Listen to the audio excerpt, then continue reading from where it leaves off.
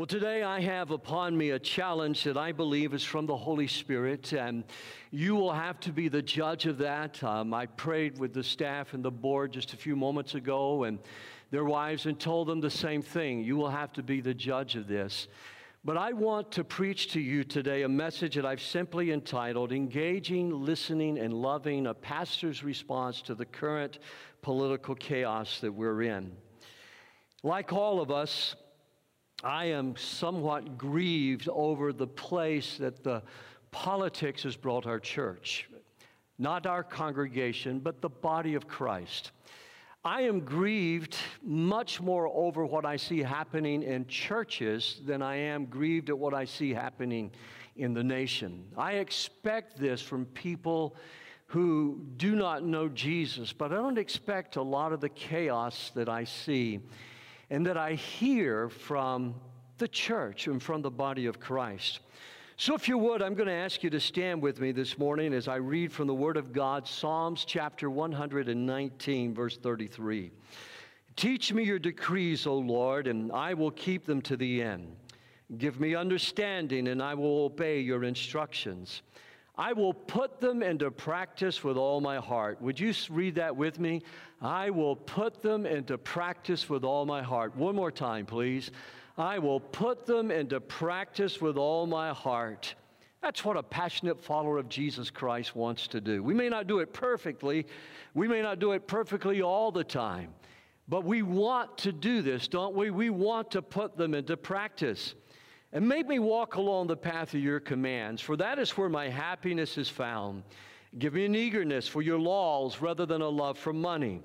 Turn my eyes from worthless things and give me life through your word. Now, you don't know what worthless things are until, first of all, Jesus becomes the absolute treasure of your heart, as we sang this morning. Until Christ is the center of all your affections and all your desires, then you're never really able to discern what is worthy and what is not worthy.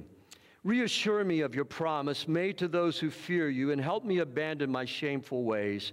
For your regulations are good, and I long to obey your commandments. Evidently, the psalmist was having some struggles here. So he says, Lord, I long to obey. And I find that to be true myself sometimes, that I'm struggling with obeying or living with a Christ-like spirit. And so I find myself praying this prayer. I long to obey. And so my next prayer is what David prayed here. Renew my life with your goodness. Let's read that together. Renew my life with your goodness. Holy Father, in the name of your only begotten Son, Jesus Christ, I come to you today. And I ask you to renew not only our congregation, but renew the body of Christ at large, especially in the United States. Lord, renew us with the goodness of God, I pray, for it's in your name we ask it all. And everybody agreed and said, amen, amen, and amen. God bless you. You can be seated this morning. More than 91.6 million ballots have already been cast for the President of the United States. Let that sink in. 91.6 million. That's more than 2/3 of all the votes that were cast in the 2016 presidential election. This promises to be a landslide year. We already know so much about the two presidential candidates, and if you're like me, you know more about them than you've ever really wanted to know in your life. You know, President Trump had been on a very successful career in media and in building hotels, of making his name known. I've been to those cities where you walked in and you flew in, and as you're landing and you're looking at the skyline, you see Trump and you see the hotel and the towers. Becky and I were flying somewhere. We had a layover in New Jersey, and when we flew into New Jersey, there was a Trump airplane sitting on the tarmac. A number of years ago, when he had the television show, The Apprentice, somebody in the church bought me a Donald Trump tie. I will never forget, they were so proud. They said, do you watch The Apprentice? And I said, you know, I've never watched an episode of it. You need to watch The Apprentice, Pastor. And here, I have a tie for you. It's a Donald Trump tie. And I said, I thought he built hotels and casinos. I didn't know that he was a clothing designer. And he goes, oh, Donald Trump knows everything. Wow. He had drank the Kool-Aid back then, hadn't he? You see, he had made the art of the deal by making his name known prior to the election. He wrote books celebrating not only his immorality, but bragging about his infidelities on his third marriage. Joe Biden is known for 4 decades of political experience. He's become an expert at running for the president of the United States. How many presidential elections has he actually been in? If he's elected, he would be the oldest president that we've ever had elected in the United States before.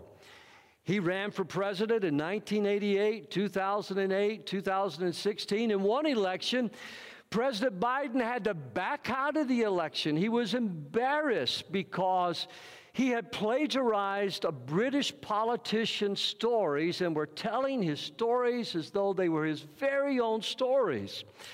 You know, I worked in mental health, and there is a condition that happens to people. You can tell a lie so many times, and you actually believe the lie. You actually believe the story that you're telling is your story.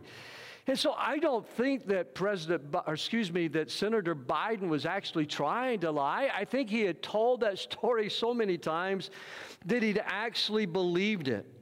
And as I've listened to his campaign, I have listened to President Trump and I've listened to Senator Biden or Vice President Biden. One thing has taken place in my heart, and I've told my wife, I said, you know, in all the presidential elections that I have voted in, I've never really been that concerned about the vice presidential candidate. But with 2 presidential candidates holding the most demanding job in the world, the most time-pressure job, the most stress-filled job, the vice presidential candidacy becomes more important now than ever before. There's something about both of these men that they're ambitious and they're driven. If you want to be a leader, you need to have a fire in your belly. If you want to be a leader, you need to have core convictions that guide you and lead you. And what we need are statesmen and not politicians.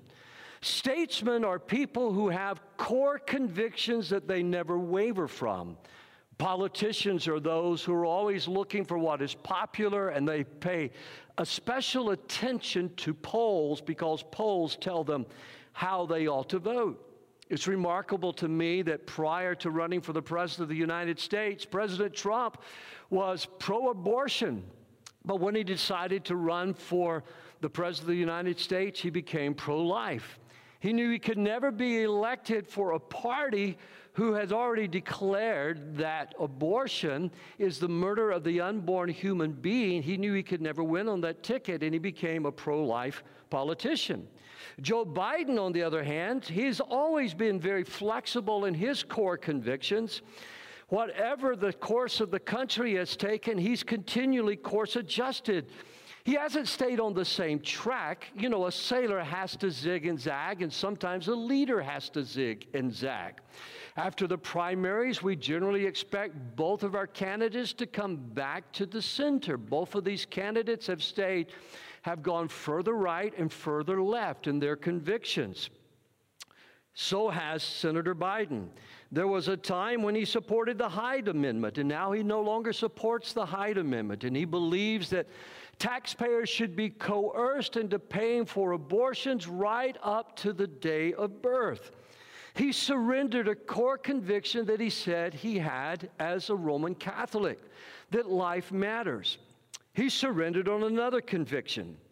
He surrendered on another conviction, and that was on gender. Recently, he made the statement that was newsworthy, was shocking even to me, coming from the former vice president, when he said if a child at 8 years old felt like that their gender needed to be changed, that we should support their choice. Well, this past week, he's come out with even stronger language because the left jumped on him so hard because they hate that word choice when it comes to gender. You see, whatever you feel decides whether or not you're male or female, and he, of course, adjusted his language this week. Now, don't think I'm taking cheap shots or pot shots at either one of these candidates.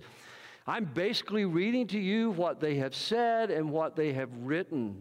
And I think it's important that we understand the stories of these two men. A few years ago, I had lunch with a businessman who will be here in one of our services today.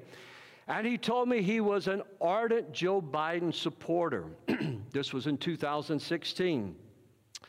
As I was talking to him, he said to me, Joe Biden believes in what I believe in. I don't agree with him when it comes to abortion. I don't agree with him when it comes to human sexuality, but I agree with him on these core issues. Well, just recently he called me to say, you know, I can no longer support Joe Biden because he's gone so far left. I sat around and thought about that, and I went back to my journal and I pulled up our notes for we had talked about. One of the things that he told me about Joe Biden was true. He said, Joe Biden is folksy. Joe Biden is the kind of guy that I could imagine sitting down and having a drink with. I could just imagine us getting together for lunch. And, you know, I got to thinking about that. If I had to choose between, you know, going out to coffee with Joe Biden, I would jump at that chance. The man has fascinating stories. Whether they're true or not, I don't know, but he believes them. And I would jump at the chance to go out with President Trump for a cup of coffee and to talk with President Trump. But I have a feeling that if I tried to tell him anything about Woodland Church or my family while he's talking about how great he is, he would probably leave the table and no longer have a cup of coffee with me. That's basically my perception as a pastor and as a voter to the two men that are running. You see, the challenge that we're facing is one of these two men will be the next president of the United States of America. One of these two men is not somebody that I'm liable, nor are you liable, to have lunch with or coffee with. But instead, they will lead this nation, a nation that we pledge allegiance to, one nation under God, indivisible, with liberty and justice for all. I'm a passionate follower of Jesus Christ. Unashamedly so. Let me restate that. I am a passionate follower of Jesus Christ.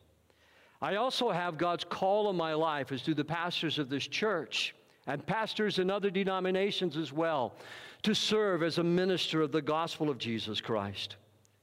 I happen to belong by choice and conviction to a denomination called the Assemblies of God, of which I hold to all 16 fundamental truths that state our doctrinal position. But I also understand that politics have a very real significance for every one of our lives, and especially for the communities and the cities and the towns and the neighborhoods that we believe in. I do believe in justice, and I do believe in liberty for all. That means all lives, white lives, black lives, yellow lives, whatever color. I believe in justice for all. But my ideas of justice and human dignity are not rooted in someone's thought that can change from day to day. My ideas and thought on human justice and liberty is what birthed the great Constitution of the United States. It's what birthed the great Declaration of the Independence. And tragically, no one reads the sermons of the founding fathers, pastors, and the Puritan founding fathers. No one reads those messages anymore that gave birth to the Constitution and the Declaration of Independence for the United States, because we believe that justice and liberty and human dignity are rooted in the transcendent truths of the gospel of the Lord Jesus Christ. That's where we derive these human rights for all. Today, I make no apology that I believe in and cling to Christ Jesus, who suffered and died for my sins at Calvary and was raised again on the third day. That God so loved this world so much. God is not angry at this world, but God loves this world, that He sent His only Son, Jesus Christ, that whosoever would believe in Him would not perish but have eternal life. I also believe in a theological concept that I don't talk about often from our pulpit. I have talked about it. We did an entire Wednesday night series here on it, if you ever attended that series, on what it means to be created in the image of God. We talked about common grace, where all human beings are formed in the image of God, and that there are truths that are revealed in creation as the Bible declares.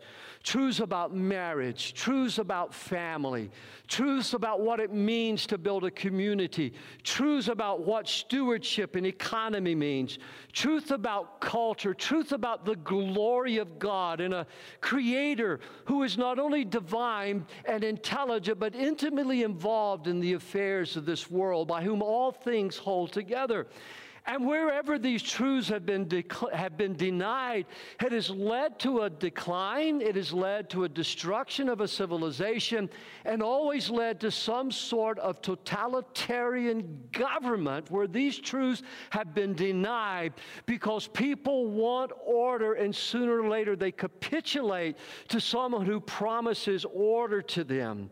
It's all that the enemy looks for, is for someone to come in and for a civilization to give up on the truths of the Word of God. We live in a fallen world. We preach a doctrine called the fall of man. I deal with this in almost every message that I preach. But we believe that this world, if you attended the series that I did on culture, and you remember when we had the stage decorated with cultural items, we believe that there is good and bad in culture, and we should celebrate all of the good that we see in culture, and we should work for the elimination of evil that we see in culture. And we know until Christ comes again that we're going to enjoy successes and failures. Let me say that again, that until Christ comes again, we're going to enjoy successes and failures. And as one of the founding fathers said, we have given them an opportunity. We have given them a nation. We have given them a government. We have given them a constitution. We have given them liberty if they can keep it. And it falls to every generation to either safeguard the gains that have been made, or either let go of those. You need to understand something else about me as a pastor as I make this message this morning and this appeal. As a young Christian, I was often told I had no business in politics, that the church had no business in politics. As Christians, we were told that the gospel transcended politics and that we should just focus on leading lost people to Jesus Christ. I was told things like politics will make you dirty, politics will make you cheap, politics will cause you to compromise. And I have to tell you, in those early days, not knowing any better, I drank the Kool-Aid, and I warned people in my congregation to stay away from politics because politics was just dirty. As a matter of fact, there were three things you didn't trust. One, at least where I grew up, one, you didn't trust a carpetbagger, you didn't trust a lawyer, and you didn't trust a politician.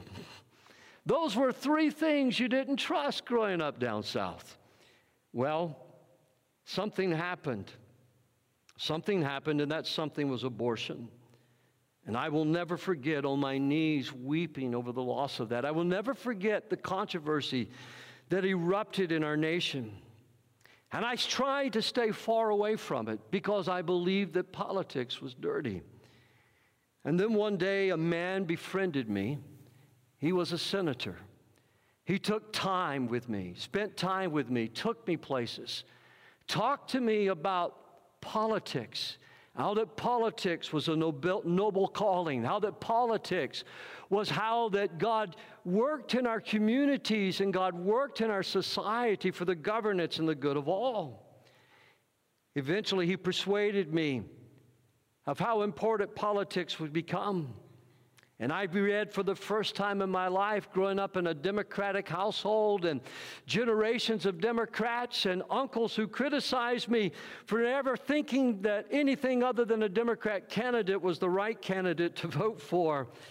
But what happened is when the Democratic Party eventually became the party defending abortion and the Republican Party became the party saying that life mattered at all stages. I have never been satisfied with either party. I want to say that again. I have never been satisfied with either party. I've never been satisfied with the promises of the Democrats when it came to health care and when it came to immigration. I've never been satisfied with the Republicans when it came to abortion and sexuality. And as repulsed as I was and I still am by the character that our current president exhibits, I have had to admit something that has made some of my friends very angry with me. And that is that our current president has been the most effective and been the most pro-life president that I have seen in my lifetime. I'm not excusing his character when I say that. I've had many people say to me, if he could just stay off Twitter, he would be okay. I've had many people say to me, if he would just not feel like he had to respond to every attack. He's brought out some of the basest instincts in politics and politicians with the guttural level that he goes to. But he has done for pro-life causes. He has done more than any president that I have ever experienced or witnessed in my life. And I have to be honest, it makes me tremble when I think of what the other party would do if they came into power to try and undo all of the pro-life decisions that have been made. When I listen to governors and I listen to Democrat politicians say, and sometimes the fact checkers for the Washington Post and for the New York Times try to deny it, but when I go back and read the speeches, even the fact checkers are lying in their attempt to try and cover. So I stand as a pastor to speak to you on Tuesday to vote intelligently. And that is simply this. No other issue touches my heart like the issue of pro-life. No other issue touches my heart like the life of the unborn child. Becky and I are the parents of 4 wonderful adopted children. Would have been 5 if she would have just agreed to it, you know. I have had the privilege at a distance of watching that other baby grow up after she was persuaded not to have an abortion. I have had the privilege of watching from a distance and seeing that child grow because a young girl was lovingly persuaded, not confronted with an aborted fetus, not confronted with somebody screaming and calling her names, but confronted by a loving Christian family that says, we will pay your medical expenses. We will take you into our home. We will love you and care for you. And she became a follower of Jesus Christ. Life matters to me. Yes, economy, stewardship, immigration, gender, all of those matter to me. But nothing touches my heart quite like the issue of pro-life. However, you must know today that the people who disagree with me are not my enemies. They may be opposed to what I believe politically. They may be an enemy politically. I don't even like to use that word. But I have met and made and reached out to people, and that's the 3 points that I would like to leave you with today. This coming week, I will have lunch with a black activist who he and I see eye to eye on nothing. But he called me, and he asked me, would you have lunch with me? Would you talk with me? Would you sit down? And he used these words with me. Would you listen to me? And I go, of course I will. I'll listen to anybody that'll buy me lunch. And so we're going to meet together and we're going to talk. And I'm asking you to pray. I'm praying. I'm interceding for him as well. Nothing would thrill me more, not so that I could have a notch on my spiritual 6-shooter, but nothing would thrill me more than to see him come to Jesus Christ. We probably would never agree on every political aspect. But he asked me if I would have lunch with him. He asked me, would I listen to him? So here are 3 things I would like to share with you this morning. Love for God and my neighbor must motivate my politics. Love for God and my neighbor must motivate my politics. You see, the gospel simply means good news. That Jesus came into the world to save sinners. And Donald Trump is not the chief of sinners. Joe Biden is not the chief of sinners. You're looking at him this morning. You're listening to him this morning. Somebody could go through the skeletons of my closet if my life was as public as his and pull out all kinds of things. I made a statement in this pulpit over a year ago, and I said, if you could see everything that went on in my heart, you would never want me as your pastor, and you would never want to have a cup of coffee with me. And that week, I received calls from numerous people in the church who said, oh, Pastor, if you could see into my heart, you would never want me to be a part of Woodland. You would never want me to have coffee with you. You see, Christians above all others know we are sinners redeemed by the love and the grace of God. And there before God's grace and love go every single one of us. I'm not a better person than my lost friend. I'm just a saved person. And I hope to make choices that are good and godly.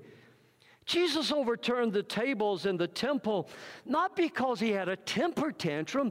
He overturned the tables in the temple because the religious leaders and the politicians had perverted the gospel and made it into a message of gain to try to keep the poor people and others from coming to know the amazing grace. It was love that caused him to overturn the tables. And it's love that compels me to preach this message. Either way, the Bible says in 2 Corinthians chapter 5 and verse 14, either way, Christ's love controls us. Since we believe that Christ died for all, we also believe that we have all died to our old life, for our sins.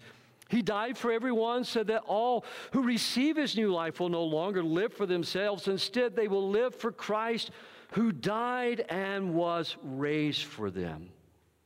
Secondly, this morning, engagement is God's way of dealing with people.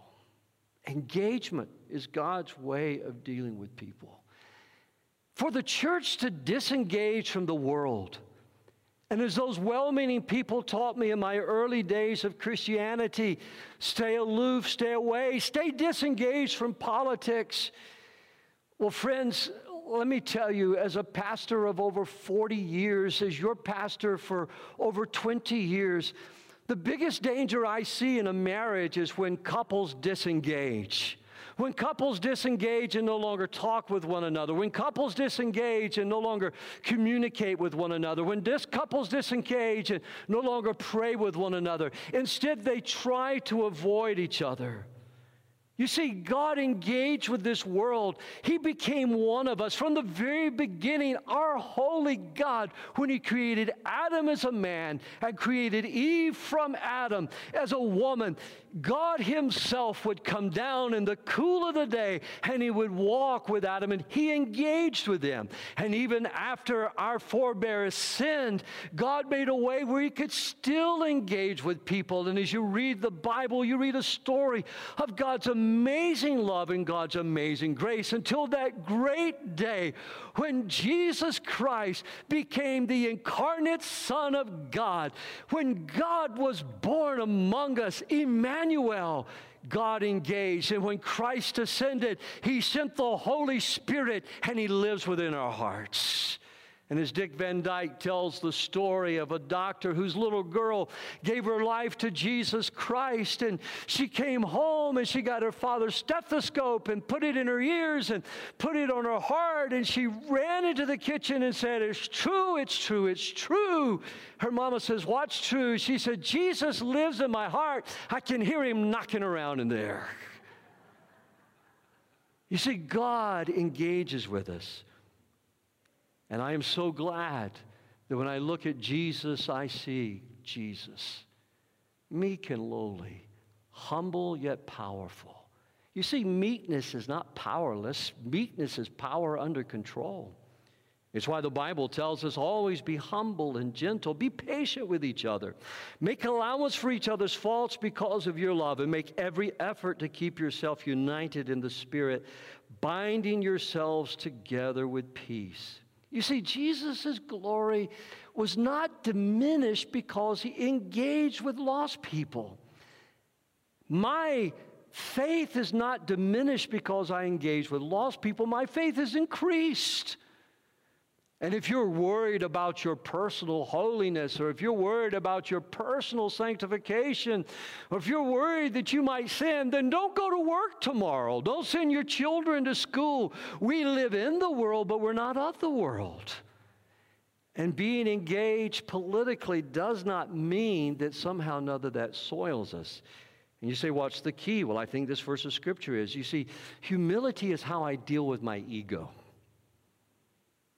I've told the story before, but I left church one time thinking I had done such a great job, and Becky just humbled me really quickly. All of a sudden, I went from the world's greatest preacher to the world's worst klutz. Now, she didn't do it in meanness. I asked her opinion. And there is one thing I appreciate about my wife. It's transparent honesty. You see, it's important that we know our own hearts, isn't it? For the Bible tells us the heart is deceitful above all things. And gentleness, humility is how I deal with my ego, but gentleness is how I deal with other people. Like Jesus did. He was gentle with lost people. And evangelism is engagement with lost people and with life at all levels. You see, there's one other thing I'd like you to see here, two other things quickly. Listening is different than hearing. Listening is different than hearing. It's why the Bible says, listen to this, this is great. Understand this, my dear brothers and sisters, you must all be quick to listen, slow to speak, and slow to get angry. Before you get on Facebook or before you get on Twitter, I have been tempted to send this to the president so many times. Before you respond to what somebody says on Facebook, before you respond to some incendiary message, be quick to listen, slow to speak. Listen to Mark chapter 4 and verse 24, what Jesus said. Listen carefully to what you hear. And I hope you're listening to me carefully this morning. Listen carefully to what you hear. The way you treat others will be the way you will be treated, and even worse. We cannot have a dialogue if we're not listening to one another. And we cannot have a dialogue if we're demonizing one another. I have found my Democratic friends are willing to listen to me. And by the way, I know this is very insulting to some people, but I'm not a Republican nor Democrat. I'm an independent. And at this point, I will remain so. I'm neither a Republican nor a Democrat, but I have found my Democratic friends and Republican friends are willing to listen to me because they know their name will be safe in my mouth. They know that. And they know I will not walk out of a conversation when they've asked me or said something to me in confidence. Listening is important. Loving people is understanding they are created in the image of God. Even when I disagree with people, I need to remember they're created in the image of God. What I say about them matters. How I speak to them matters. And unless you misunderstand this, let me read. As a matter of fact, read it with me. Go ahead and put it on the screen. It's the most beloved verse of Scripture known to human beings. For this is how God loved the world. He gave His one and only Son, that everyone who believes in Him will not perish but have eternal life. So what do we do with this? Let me just quickly give you growth work because I have run out of time. You must stay calm. Say that with me. You must stay calm. Look at your neighbor and say that to them this morning.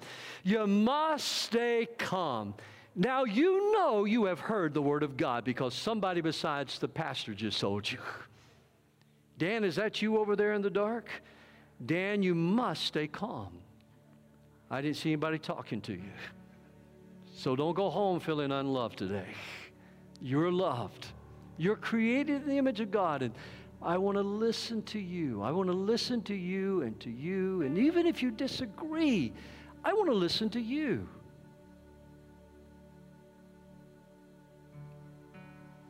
If I speak with human eloquence, 1 Corinthians 13:1. If I speak with human eloquence and angelic ecstasy, but don't love, I'm nothing but the creaking of a rusty gate. You see, I want my potential new friend, the one thing I want him to know when he leaves the lunch table, whether he agrees or disagrees with me, I want him to know, because he doesn't believe this, he's created the image of God. I want him to know that he is loved of God. I want him to know that Jesus died for our sins. And I want him to know I love him. You say, you don't know that. I do. Something has happened in my heart. Because when you pray for your enemies, it changes your attitude towards them. When you pray for people that disagree with you, it changes your attitude towards them. So here are Pastor Clanton's 10 commandments for the political times that we're living in. I'm going to be quick. If you believe that, say amen. Oh, you're a sucker. I will be quick. Be realistic about the times we're living in. They're chaotic. They're divisive. They're angry. They're politically hostile. Stay calm. Jesus doesn't yell at lost people. Imitate Christ in all you do, especially with social media.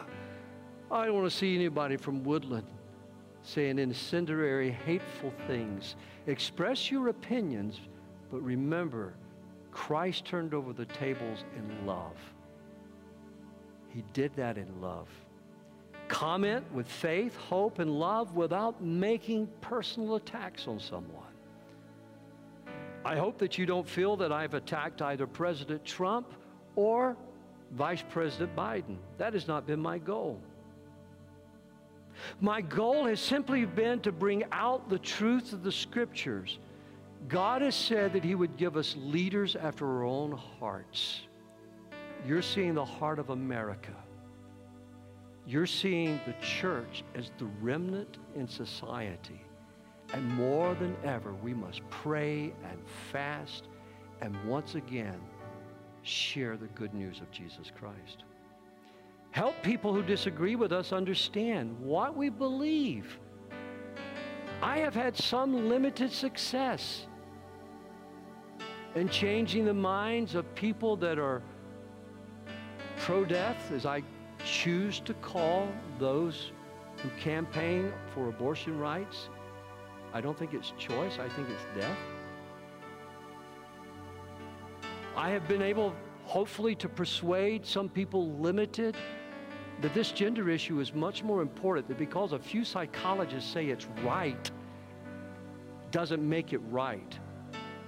If this denomination that we belong to ever says that the Bible is not the inspired Word of God, that Jesus is not the divine virgin-born Son of God who lived a sinless life and died a substitutionary death for us, if this denomination was to ever say that Christ was not coming again and after His coming there would be this climactic time and there would be the judgment, friends, I would leave this denomination, because what a denomination says does not change the truth of the Bible.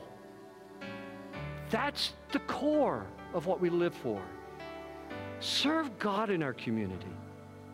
Stand for truth, but keep growing. I'm growing every single day in grace and truth. Examine your preconceptions with Scripture. Sometimes, my friends, have forced, especially when it's come to immigration. I believe in borders, but I want to tell you something. Every child in a detention center, every separated family, every person trying to get here on a raft or a boat. Some of you haven't done what I've done. I've held the children.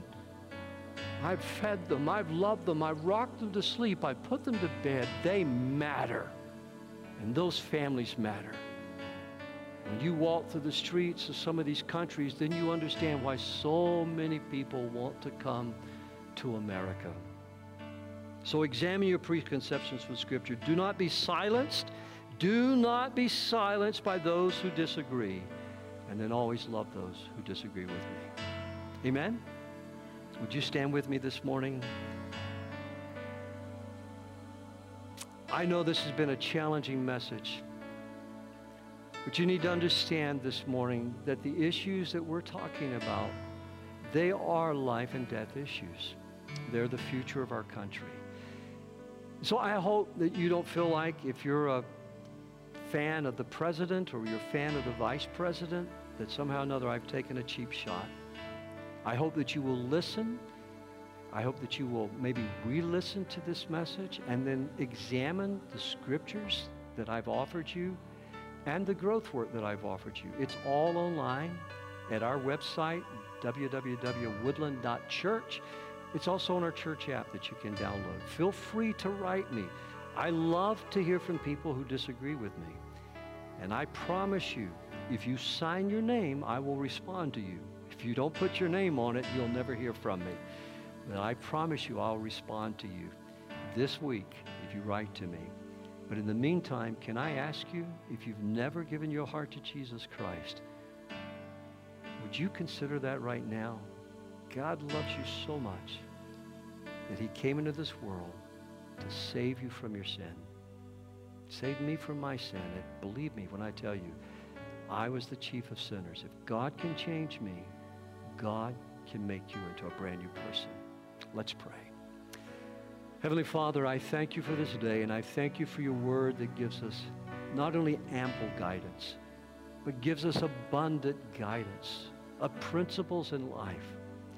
I thank you for the gift and the love of Jesus Christ, who by his death and his resurrection has achieved our salvation if we only put our faith in him.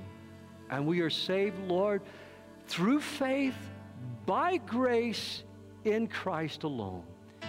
And so as much as we know how, each of us ask you, forgive us of our sins as we forgive others.